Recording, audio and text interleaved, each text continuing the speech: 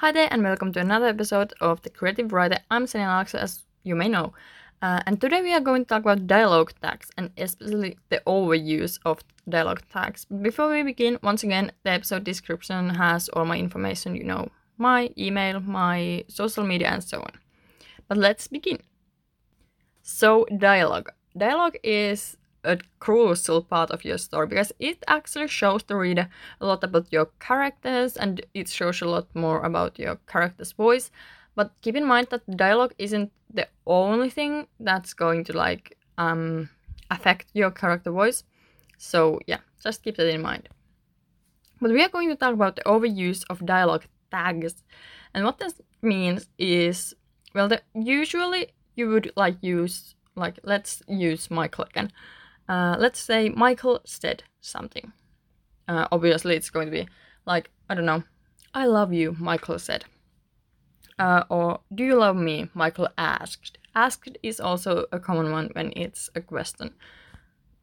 But basically, you want to use those two, and when you don't need them, because you don't need them every time your character is talking, just skip them.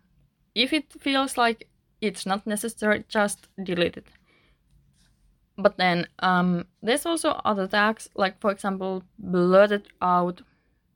I love you, Michael blurted out. But that kind of changes what's happening, obviously. Or I don't love you, Michael scoffed, or something. When you're using different dialogue tags, it might change the meaning, and sometimes that's because you needed them. But for example, if Michael is explaining something and you use the tag Michael explained, don't overuse it because it's kind of confusing for the reader and they are getting bored of the word in a way. There's no need to use explained. You can just say said, because that's usually what you should use. But there are situations where you should use other dialogue tags, but don't overdo it. Like with everything when it comes to writing and many other things, don't overdo it. No overusing. But obviously, let's say your character is injured. He could be kind of groaning or something. So then it's obviously going to sound a little bit different than just said. But you could also not use a dialogue tag and just explain what his sounds like, basically what his voice sounds like. Like for example, you might mention that his voice was strained or something. So I think it's okay to use, for example, I love you, he blurted out.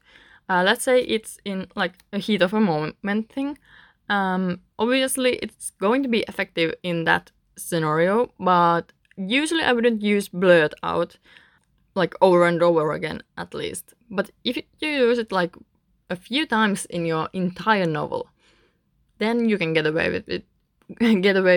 But I wouldn't continue to use that kind of dialogue tags over and over again because it kind of gets boring. And at some point, the readers might be just even laughing at them.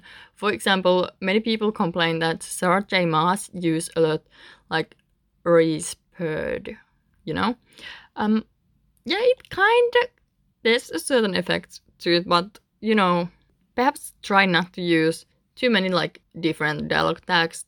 Try to stick to said and asked.